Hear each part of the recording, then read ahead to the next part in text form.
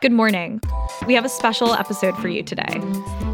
Axios Today host Naila Boodoo will be discussing the new season of How It Happened with Axios Tel Aviv reporter Barak Ravid. If you haven't listened to the new season of How It Happened, I highly recommend listening. You'll hear from Naila and Barak after the break.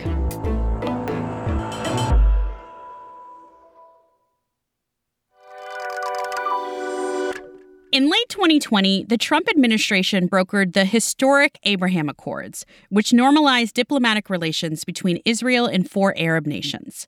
The agreements were the biggest breakthrough in the Middle East in a quarter century. And according to reporting in a new book and podcast from Axios Middle East correspondent Barak Ravid, the achievement was accidental. Hi, Barak. Hey, Naila. How important was the relationship between former President Trump and former Prime Minister Benjamin Netanyahu when it comes to achieving the Abraham Accords?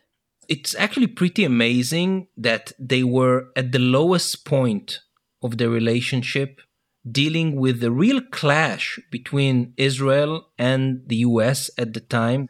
And they managed to turn this huge potential crisis into a historic diplomatic breakthrough.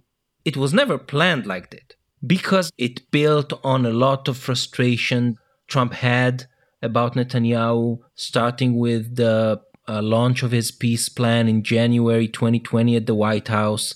As one former White House official told me, that Netanyahu gave a speech and turned Trump into a potted plant. And Trump really didn't like it. Like at the end of this event, he went back to the Oval Office and he told his aides, what the hell was that? And at the same night, Netanyahu announced like an hour later that he's going to annex parts of the West Bank. And Trump said, what? I didn't sign up for this. Why is this happening? And they had to stop it.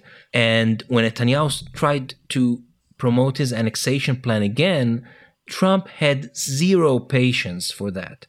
So if Netanyahu would have taken a unilateral step without a green light from Trump and go ahead with his annexation plan, there is a big chance that we would have gotten to an unprecedented clash between the US and Israel. But we got the Abraham Accords instead. Yeah, when the UAE came with this idea, put annexation on hold, take it off the table. Instead, we want to normalize relations with Israel. The White House special envoy at the time said it was God sent to solve this crisis and to take it to a much more productive direction. And this is exactly what happened. They negotiated for another few weeks and announced them on August 13th. And the entire world was completely surprised, mainly because everyone was still thinking that the annexation crisis is actually going to happen. And all of a sudden, we had an announcement on a diplomatic breakthrough. Now, I think that the conventional wisdom, or people who I would think, especially an American audience, when they think of President Trump and Benjamin Netanyahu, they think of really good friends. Take what you just said, multiply it by 1,000. This is what people in Israel thought about Trump and Bibi. Okay? What Trump told me was that when he assumed office, what he knew from before and what his people told him when he started being the president was that the Palestinians were rejectionists, obstructionists, and the Israelis really wanted peace. And he told me that over time, he understood that it's not really true. The story is much more complicated. While the Palestinians are difficult, the Israelis are no angels. And I think that he was really frustrated with Netanyahu because he felt that Netanyahu conned him.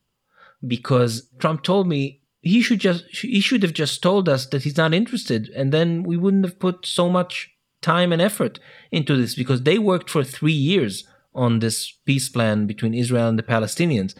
And Trump realized that Netanyahu wasn't really interested in trying to get a two-state solution. He was just interested in the land grab in the West Bank. And I think this was this aha moment for him when it came to Netanyahu.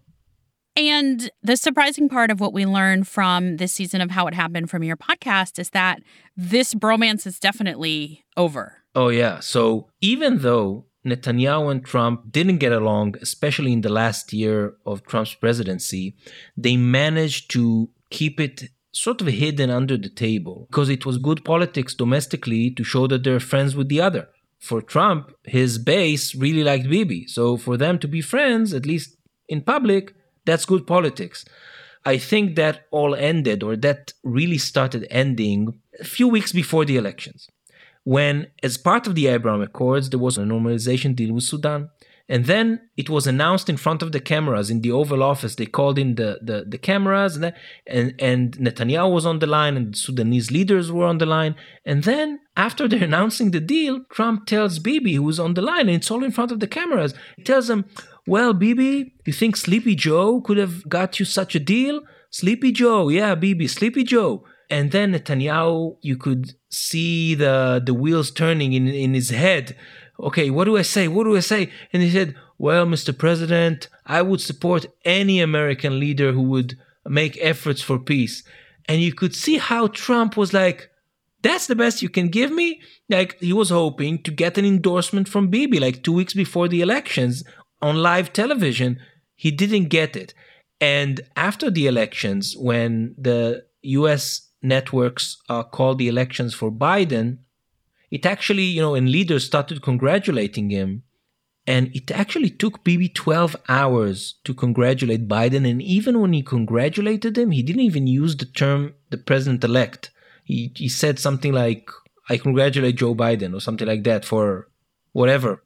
But for Trump, it was too much. And what got into his mind is that Netanyahu was the first one to congratulate Joe Biden. And when I met Trump in Mar-a-Lago in April, 3 months after he left the White House, he was still so angry about Netanyahu.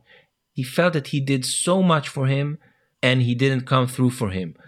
Obviously, for an Israeli prime minister, there's only one thing and one thing only that he can do after an election, and this is to congratulate whoever won. There's no other option. But again, for Trump, it was, too much. It's been a year, right, since the Abraham Accords. Mm-hmm. What has been the effect of the Abraham Accords? Well, the Abraham Accords in the last year, a bit more than a year, it really changed the region. Geopolitically, strategically, it reconfigured alliances in the region. It changed a lot. But other than the big stuff, it really influenced day-to-day things for millions of people.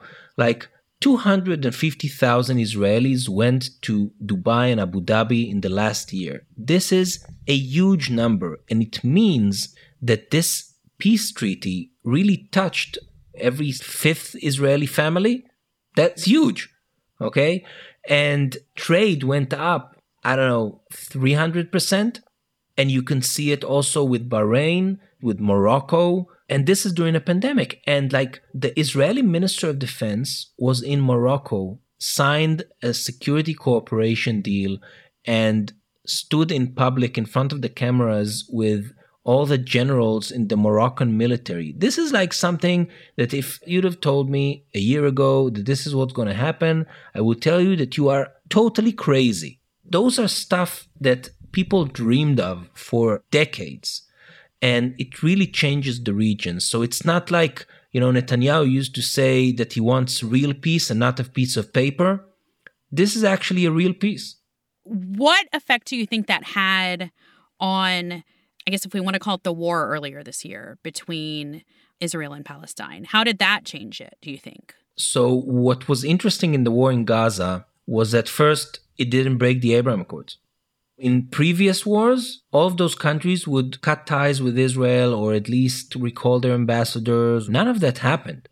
It showed you that they took this decision to normalize with Israel as a strategic decision and not as just this political thing that they needed to do so that Trump wouldn't be mad at them. So it was deeper. And second, the Emiratis and the Bahrainis and the Moroccans all said that the fact that they're normalizing with Israel would allow them to influence Israeli policy on the Palestinian issue. And I think that during the Gaza war, it manifested itself clearly. Of course, yes, there was still an 11-day war and still a lot of people died, but it wasn't a 50-day war. And the Emiratis and the Bahrainis and the Moroccans in private conveyed the message to the Israelis that they too need this war to end.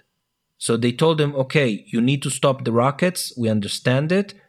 We're not telling you, don't defend yourself, but there's a certain amount of time that we can take. And I think that for the Israelis, it was a consideration that wasn't there before. So in a way, I think it proved that the Abraham Accords can also play a role as a moderating element. Barak Ravid is the Axios Middle East correspondent based in Tel Aviv, and his reporting, as we've been talking about, is featured in the third season of the Axios podcast, How It Happened, which is out now. And he's also the author of a new book, Trump's Peace, The Abraham Accords and the Reshaping of the Middle East. Thanks for joining us, Barak. Thank you, Naila.